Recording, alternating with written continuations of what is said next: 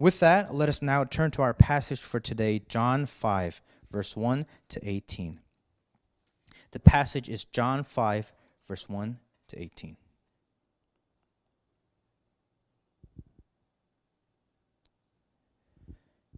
After this, there was a feast of the Jews, and Jesus went up to Jerusalem.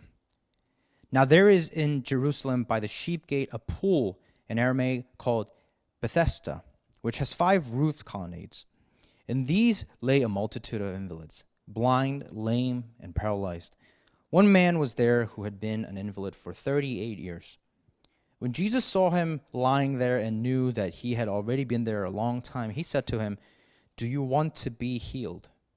The sick man answered him, "Sir, I have no one to put me into the pool when the water is stirred up, and while I am going, another steps down before me." Jesus said to him, "Get up, take up your bed, and walk." And at once the man was healed, and he took up his bed and walked.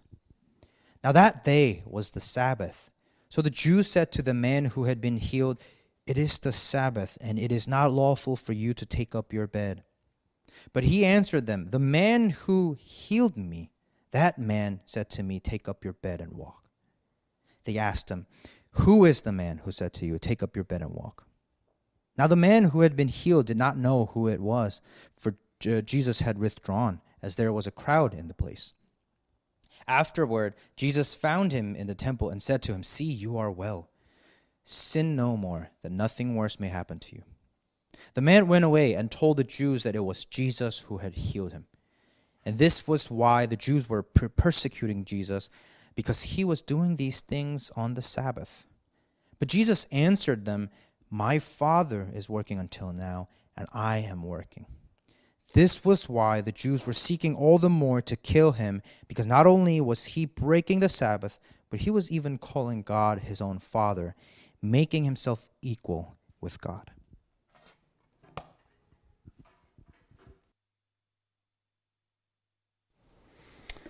Good morning. My name is Bill Smith. I'm one of the pastors here at Renewal Main Line, and we're continuing our teaching series this morning in the book of John.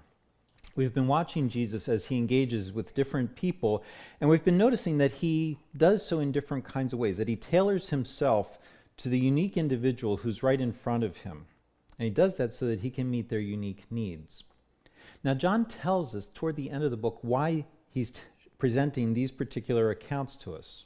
And he tells us that he has a purpose, that out of all of the hundreds and the thousands of things that Jesus did while he was here on this earth, out of all of the things that he said that John could have written about, John selected these very few particular examples. And he did that, verse 31 of chapter 20, with this intention.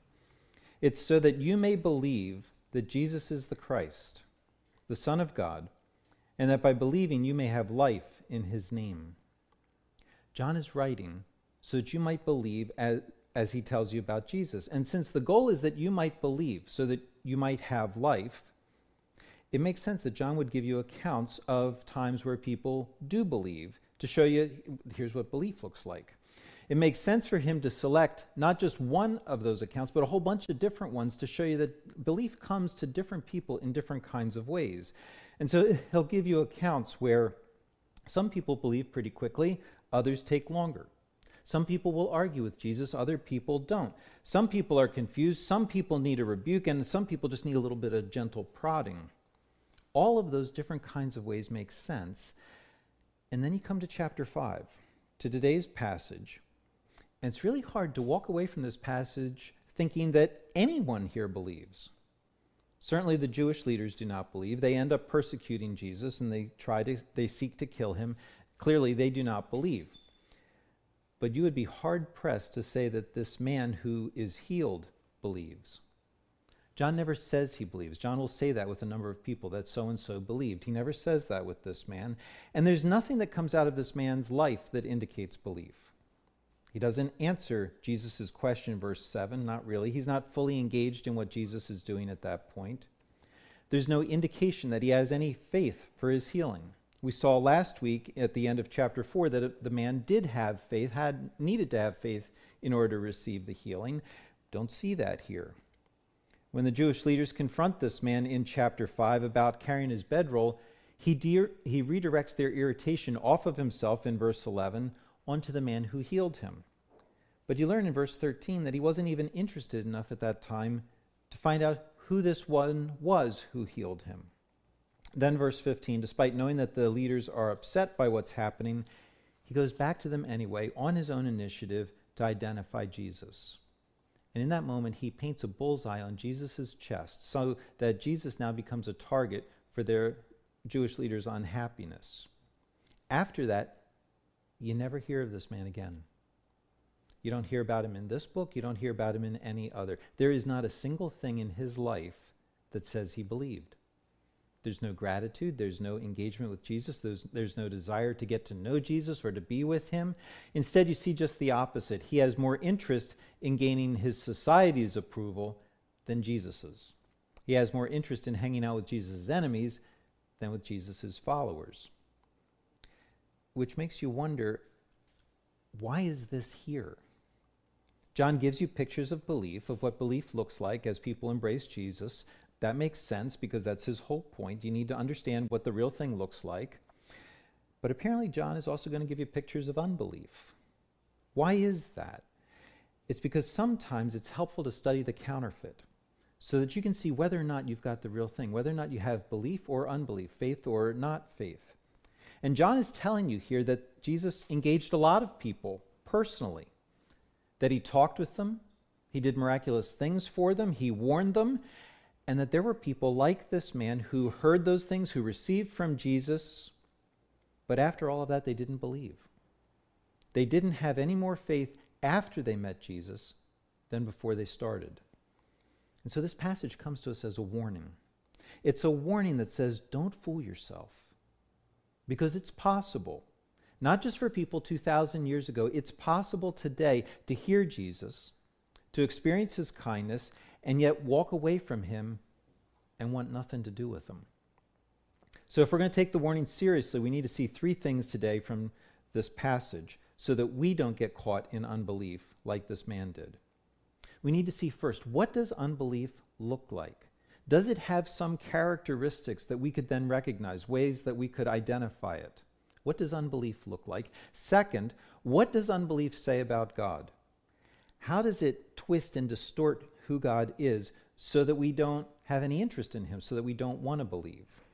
What does unbelief say about God? And third, how do you deal with it? If you see unbelief in yourself, what do you do about it? So first, what does unbelief look like? Second, what does unbelief say about God? And third, how do you deal with it? First, what does unbelief look like? Are there ways that unbelief typically manifests itself so that we can see it and call it out? You remember here how Jesus said in chapter 3 that when you are born of the Spirit, that produces a change in how you live. You have no idea when that new birth happens or how it happens, but once it happens, it's very visible in the way that you live. You remember that we studied that several weeks ago. In the same way, if that new birth does not happen, if a person doesn't believe, then that lack of faith, that unbelief, also expresses itself. And the essence of unbelief that you see in this passage today is that it relies on human-based solutions to address humanity's problems. Underlying it is this belief that human beings can fix everything that's wrong with the human condition, whether it's the physical or the spiritual realm. There's this underlying belief that we just don't need any help. Lame or paralyzed man, whatever he is there, can only think about healing in one way, and that is that it has to come from the pool. He's fixated on the pool. He's already decided this is where my healing is going to come from, and so he doesn't look for healing outside of his own personal experience. He's certainly not looking for healing coming from outside the world. So when Jesus asks in verse 6, do you want to be healed? This man isn't even considering that there might be an alternative to what he's already been trying to do, which is to get into the pool before someone else does. But all you have to do is think just a little bit and you realize there are other alternatives. Last week, Pastor David taught us that an official traveled 17 miles to find Jesus in order to find a cure for his son. That official was someone who was what? They were open to all kinds of different options out there, open to solutions that were outside of his own experience in living in this world. This man in chapter 5 has God in the flesh. He has Jesus standing there right in front of him. He doesn't have to travel 17 miles, doesn't have to go anywhere, doesn't have to do anything, and yet he is locked into looking for a cure from the pool. And it just seems obvious to him that there isn't any other better way to have a better life. It's so obvious to him he doesn't consider any alternatives, doesn't even bother answering Jesus' real question, do you want to be healed? Instead, he tells Jesus how he needs to be healed. He tells Jesus what he really wants, what he really desires, and that is for someone to assist him in making life work according to the way that he's decided it has to work. He's already decided what he needs. He needs to get into the pool, and therefore he's not looking for anything else. A God who might break into his world from the outside to give him what he cannot give to himself, that kind of God's just not even on his radar. Or consider the Jewish leaders. Our scripture translation calls them the Jews. Technically, that's correct. But the word can also mean the Judeans, depending on your pronunciation, meaning the Jewish leaders. And that's a better way to understand what John is talking about here. You think about it, this account takes place in Jerusalem, which means that nearly everybody that John is writing about is Jewish. Jesus is Jewish. His disciples are Jewish. The lame man, because he ends up in the temple later, is Jewish. But apparently, John has in mind a particular group of people who have a problem with Jesus who are also Jewish. The author of this book, John, also a Jew, calls them the Jews, or the Judeans, to identify them as this distinct opposition group. There's another translation that'll call them the Jewish leaders. I'm going to adopt that way of speaking about these guys. Just like this man who was healed, the Jewish leaders have also decided that what they need in order to solve the problem of the human condition, in order to have a better life. Now, their solution has a spiritual dimension. But their approach to spirituality factors God out of the equation, just like the man at the pool does. The problem that they're addressing is, how can God be happy with us? And they decide it's up to us to make that happen. God is only happy with holy people, with those who keep his commandments. Therefore, we need to obey so well that he recognizes our holiness. And if we can do that, then what? Then he'll be happy with us. So how are we going to do that? We're going to take his laws and we're going to apply them to each and every area of life until we come up with this really long list of all the things that we can and can't do, and then we're going to keep that list.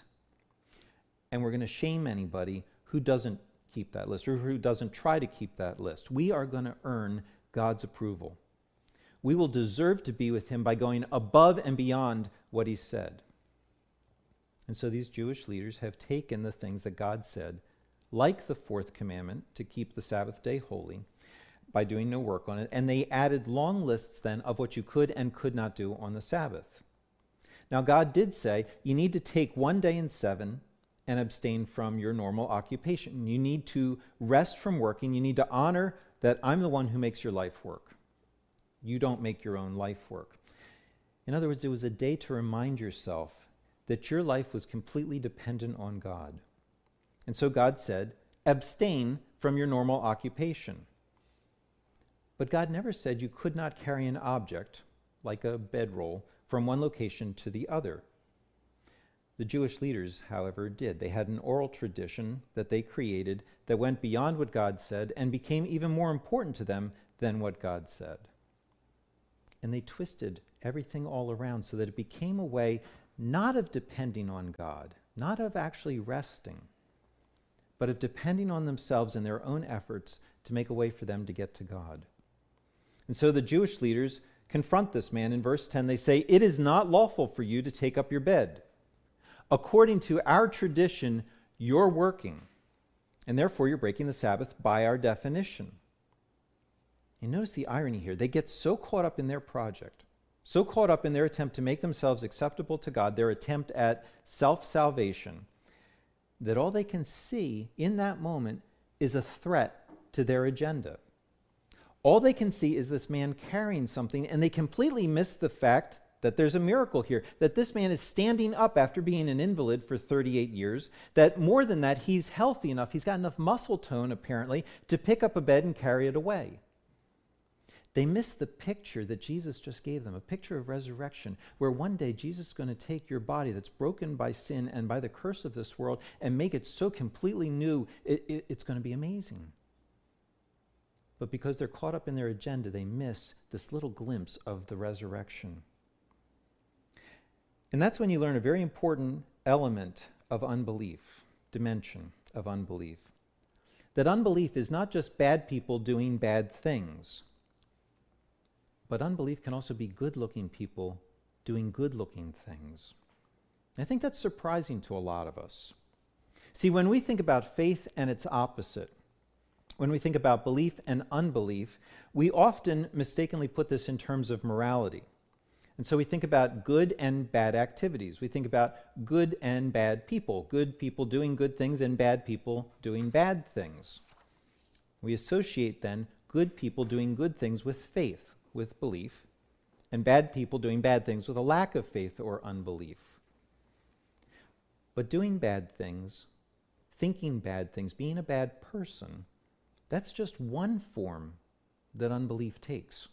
It's only half. The other half actually looks pretty good. It looks virtuous, it looks well-behaved, it looks moral, it looks self-controlled, it looks disciplined. It is all of those things. But it's also self-reliant. It's proud. And it's self-deceived. It has no idea how blind it is to what God's offering because it has no idea how deep our human need really goes in us. It has no idea that the source of all our problems is that we've rejected depending on God, and that we cannot fix that rejection on our own. And so what do you learn here? You learn that you can literally have Jesus. You can have God in the flesh standing there in front of you. You stand there in front of this man who needs to be healed, and the man says, I have no interest in you. I don't need you unless you're here to help me get into the pool, unless you're here to help me with my agenda. The Jewish leaders are no different. They literally have Jesus, God in the flesh, standing there in front of them, and they're incensed because he's not working with them to help with their agenda. They're convinced that they know more about God than the Son of God does. That's unbelief. It's the prettier version of unbelief, the religious version of unbelief. But just scratch it a little bit, and underneath it's just as ugly as any immorality. It says to God, I don't need you, and I don't want you. I know what I need, and I know that if I just have the right resources, I can fix all the problems that I have. I don't want the help you're offering. I can do this myself. Unbelief has an ugly side and a pretty side. And that pretty side, the good-looking side, says we don't need power from outside this universe to break into this universe to fix the problems of humanity. We can do that ourselves. It's not just something that you hear in a small little nation some 2,000 years ago. But you hear it there because it comes rolling down throughout the ages. It's present in every age. It's present in every place. It's how humanity instinctively thinks and approaches life. And something that you have to be alert to. You have to be alert to it in yourself since it's part of the air that you breathe as a human being. So let's tease this out just a little bit more. Let's ask the question, what's the underlying assumption of unbelief? It's that somehow evil is present in this world. But evil and suffering that's present in this world without being an essential part of the human condition. It's the assumption that all of the ills that afflict humanity are products outside of the core nature of our humanity. That something other than human bentness, human brokenness, human twistedness accounts for evil. That evil has its source in something outside of what it means to be human. And because evil is outside of our essence, well, then it's something that can be overcome by us. We just have to work hard enough to get rid of it. It's the basic essence of unbelief's philosophy. That we have all the resources that we need in order to fix evil. And we don't need God to tell us what the problem is, and we definitely don't need him to fix the problem for us. We can do it ourselves. This is a philosophy that the human race tries repeatedly, and it's a philosophy that fails repeatedly. In his book, Counterfeit Gods, Timothy Keller quotes a British philosopher, C.E.M. Joad. I hope I'm pronouncing that correctly. C.E.M. Joad, who turned back to Christianity from agnosticism after World War II, after he saw the horrors of World War II and the atrocities of the Nazis and the Stalinists. And the reason that he turned back to Christianity is because of how poorly the philosophy of unbelief actually worked in actual practice on the world stage. Keller quotes Joad as Joad writes, "The view of evil implied by Marxism, expressed by Shaw," that's George Bernard Shaw, "and maintained by modern psychotherapy, the view of evil implied by Marxism, expressed by Shaw, maintained by modern psychotherapy, a view which regards evil as the byproduct of circumstances, has come to seem intolerably shallow. In light of all the atrocities that he saw, it seems to be intolerably shallow." He goes on, "It was because we rejected the doctrine of original sin that we on the left were always being disappointed. Disappointed by the failure of true socialism to arrive. Disappointed by the behavior of nations and politicians. Above all, disappointed by the recurrent fact of war."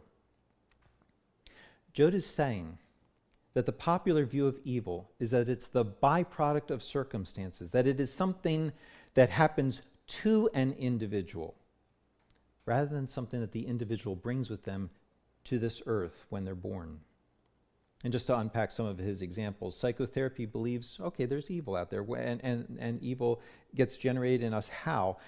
Because you were mistreated in a certain way, or you're not accepted because of who you are, or society imposed rules and laws on you in such a way that you had some kind of scarring, some kind of traumatic event at some point that happened to you. That's what's to blame for why you think and respond the way that you do.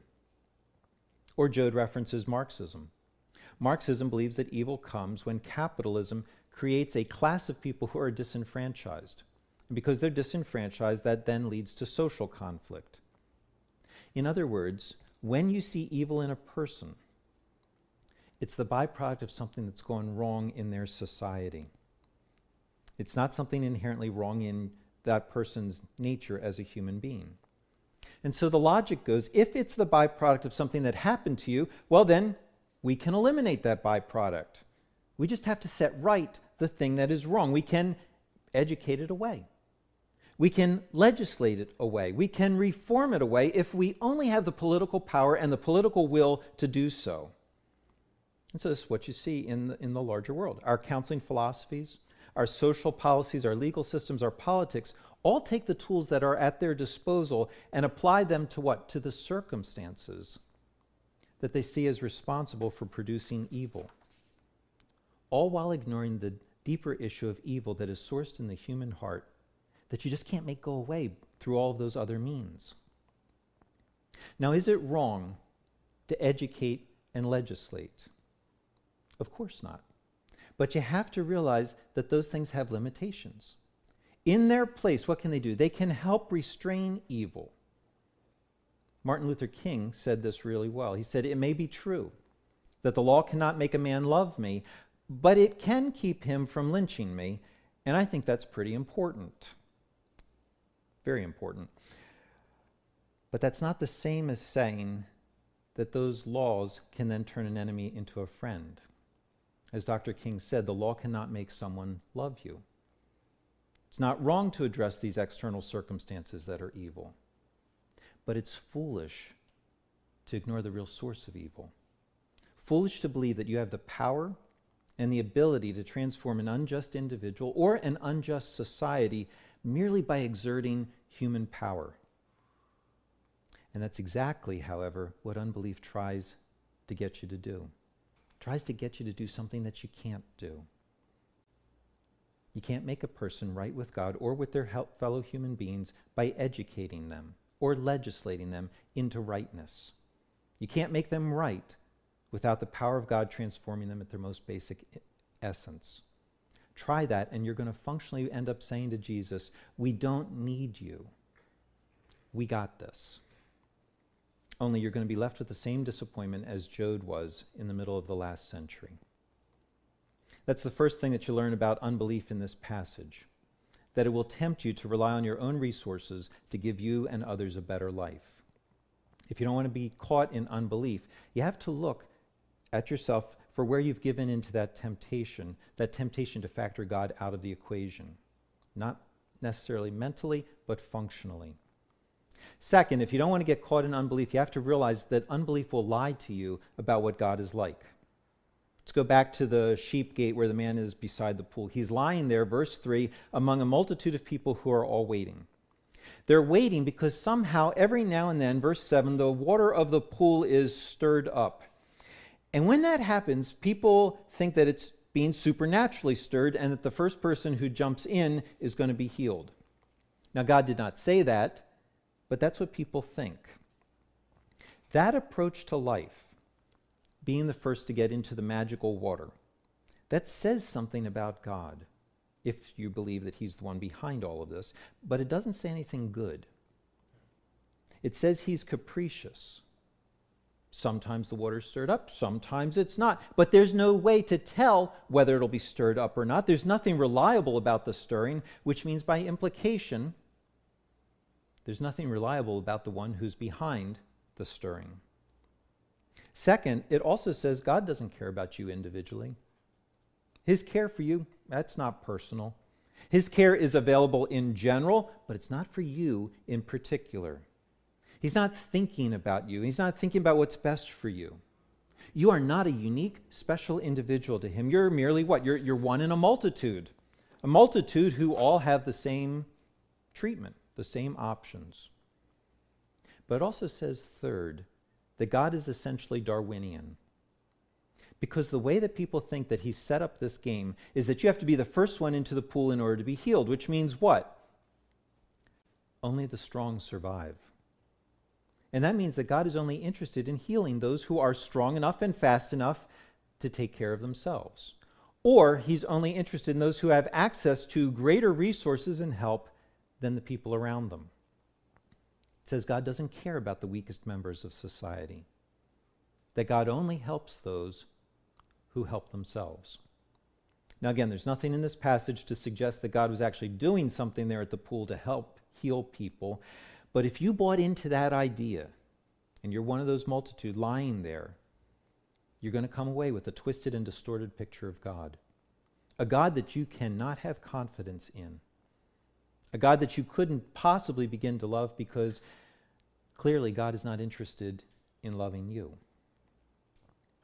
But the same theology that you learn at the Pool of Bethesda is the same theology, the same view of God that you would learn if you bought into what the Jewish leaders were doing. Keeping all of the oral tradition also said God was capricious. That there was no real way to know if you were doing everything that he wanted you to do, or whether you were letting something slip that would really be important to him that you just weren't clueless about, like, carrying your bed on a day when that wasn't okay for you to be carrying your bed. Also said that he didn't care about you personally. That you could keep all the rules you wanted, if you wanted, but he wasn't thinking about saving you and rescuing you specifically. You weren't really on his mind personally. You're just one in a multitude of people who are all trying to get better spiritually. And it really said that he was Darwinian. That you had to have a certain kind of mental and moral toughness that could not only keep all of the nuances of all the rules and laws straight in your head, but that actually was able to act on them and keep on acting on them with the same fervor and the same energy and the same zeal over and over and over without getting tired, without getting worn out. It meant you had to be a certain kind of person in order to deserve being with him. And it was very clear. If you were weak, if you were tempted, if you were struggling, you need not apply.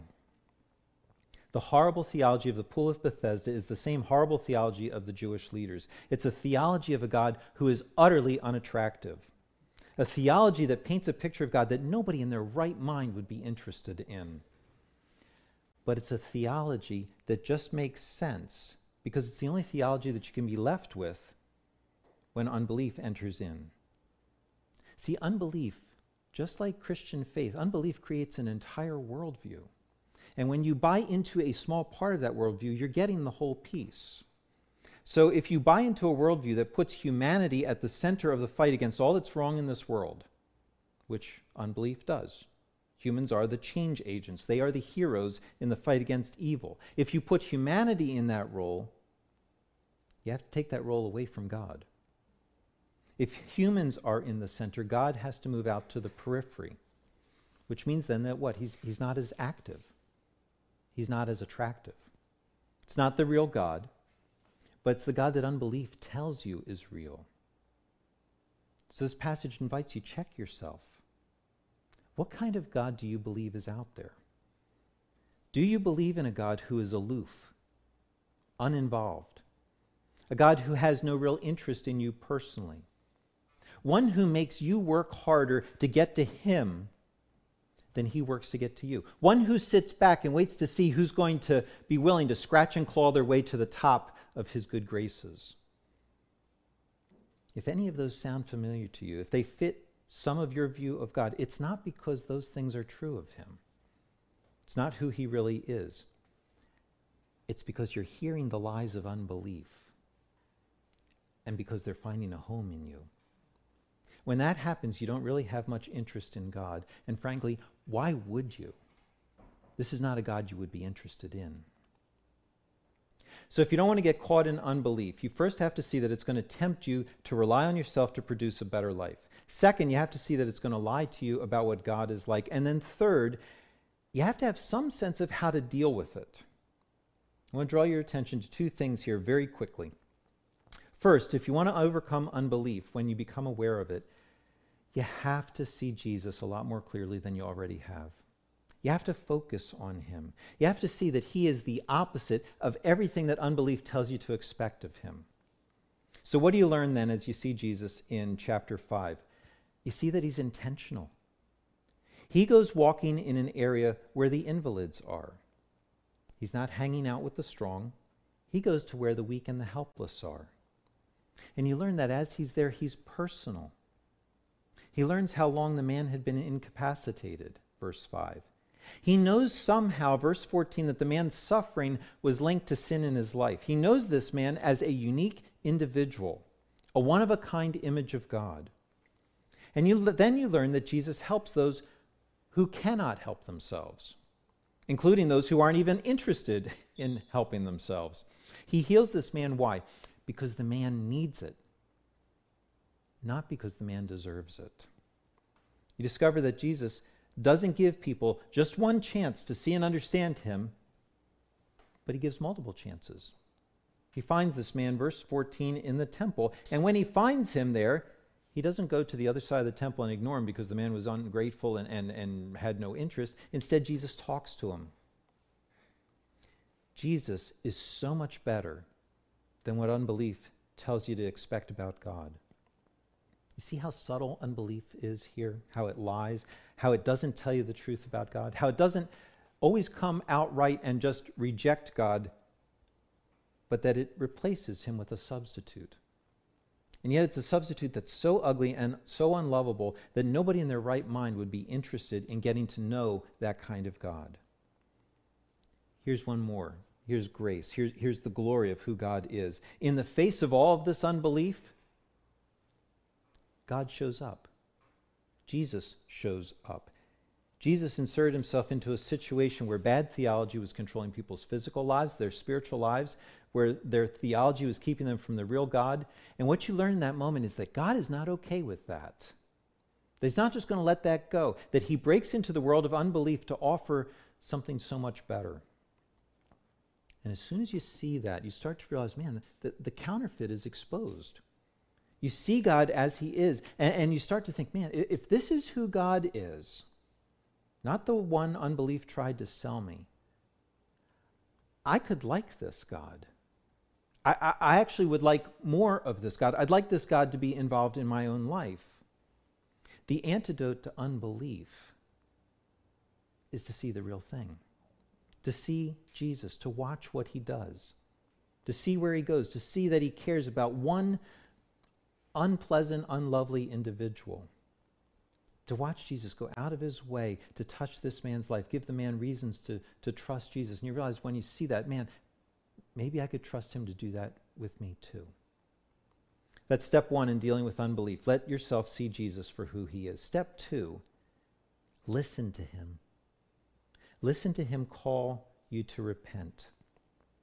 Jesus finds this man in the temple, verse 14, and he says to him, "See, you are well," which I am astounded by. There's no animosity here. There's no irritation. This man was ungrateful, uninterested in Jesus, and Jesus is not taking this bitterly. "See, you are well.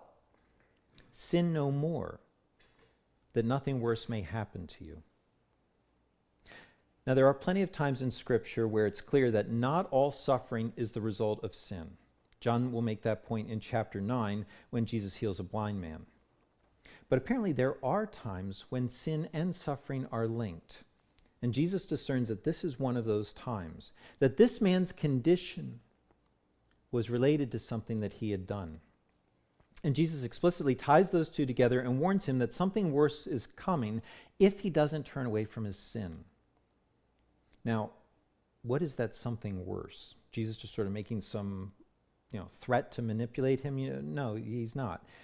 Later in this chapter, Jesus is still talking to the Jewish leaders, and he's talking about the next life, and he talks about the judgment that will come. He says in verse 25, "Truly, truly, I say to you, an hour is coming, and is now here when the dead will hear the voice of the Son of God, and those who hear will live." Dropping down to verse 28, "Do not marvel at this, for an hour is coming when all who are in the tombs will hear his voice and come out. Those who have done good to the resurrection of life, and those who have done evil to the resurrection of judgment." It's the something worse that Jesus is talking about. And Jesus has in mind here that there are times where we get a taste of that judgment now. That there are times when God lets you taste that coming judgment in some kind of present suffering. It's apparently what the man had experienced in that paralysis or weakness that he had. That there are times when that future judgment works its way back into our present, and we get a taste of that something worse, that coming judgment. And Jesus warns this man. He says, turn your back on sin.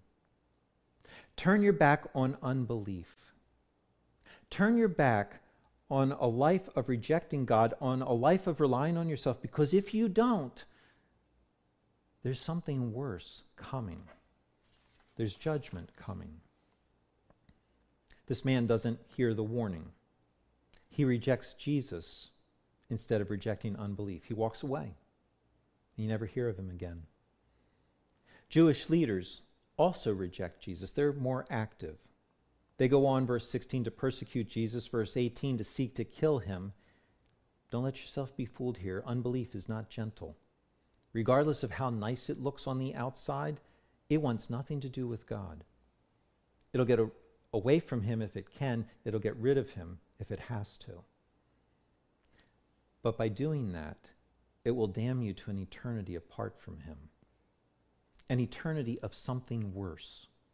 Of something far worse than any suffering you've ever experienced on this earth. Unbelief is the biggest enemy that you will ever face in this life. Is there societal evil in the world? Of course there is. Are there spiritual forces of wickedness, forces that tempt you, that turbocharge the evil that you see in society all around you? Absolutely. Are those forms of evil the biggest danger that you and I will face? Not even close. The very worst thing that those external sources of evil can do is ruin your present happiness. They can take away everything that you love. They can make you absolutely miserable. They can make you feel like life is not worth living. They can do all of that, but they cannot ruin your soul. Unbelief, however, can. It can not only ruin your present moment, unbelief can ruin your eternal happiness. The deepest, most dangerous problem confronting you as a member of the human race is not from evil outside of you. It's not from everything that's going on all around you. It's from what comes within you. And unbelief will do its best to blind you to that reality, to keep you from seeing it. And that's why Jesus came and walked on this earth. It was to expose unbelief. It was to show you what he's really like, so that you would reject unbelief, so that you would embrace him, so that you wouldn't face that something worse by yourself. Jesus came to face the coming judgment for you, to make a trade with you on the cross, a trade where he would take your judgment for your unbelief, your judgment for rejecting God, and he would give you his reward of a resurrected life for depending on God his entire life. A trade that you need, because it's so tempting in this world to live as if evil is simply external, that it's something out there in the larger world, that it's not in here, in every human heart. It's so tempting to live as if you can overcome your temptations with a little more work and a little more effort.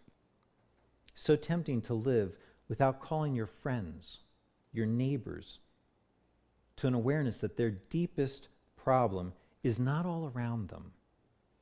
It's within them. Jesus came because the logic of unbelief makes so much sense to you and so much sense to me that we could never be free of it on our own. And so Jesus came because he's not the God of the pool of Bethesda who will throw you back on your own resources. He's the Son of the living God who came into this world to free you from unbelief. He'd have done that for that man.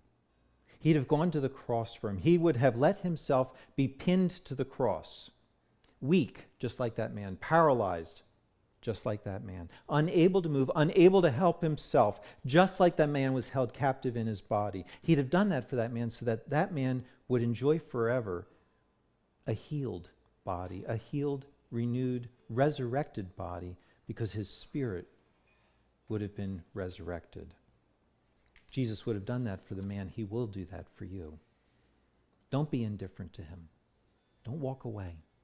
Don't prefer your own way of giving yourself a better life. Let him heal you. Let him heal you inside. Let him tell you what to do to turn away from a life of sin. Let him face your judgment for you.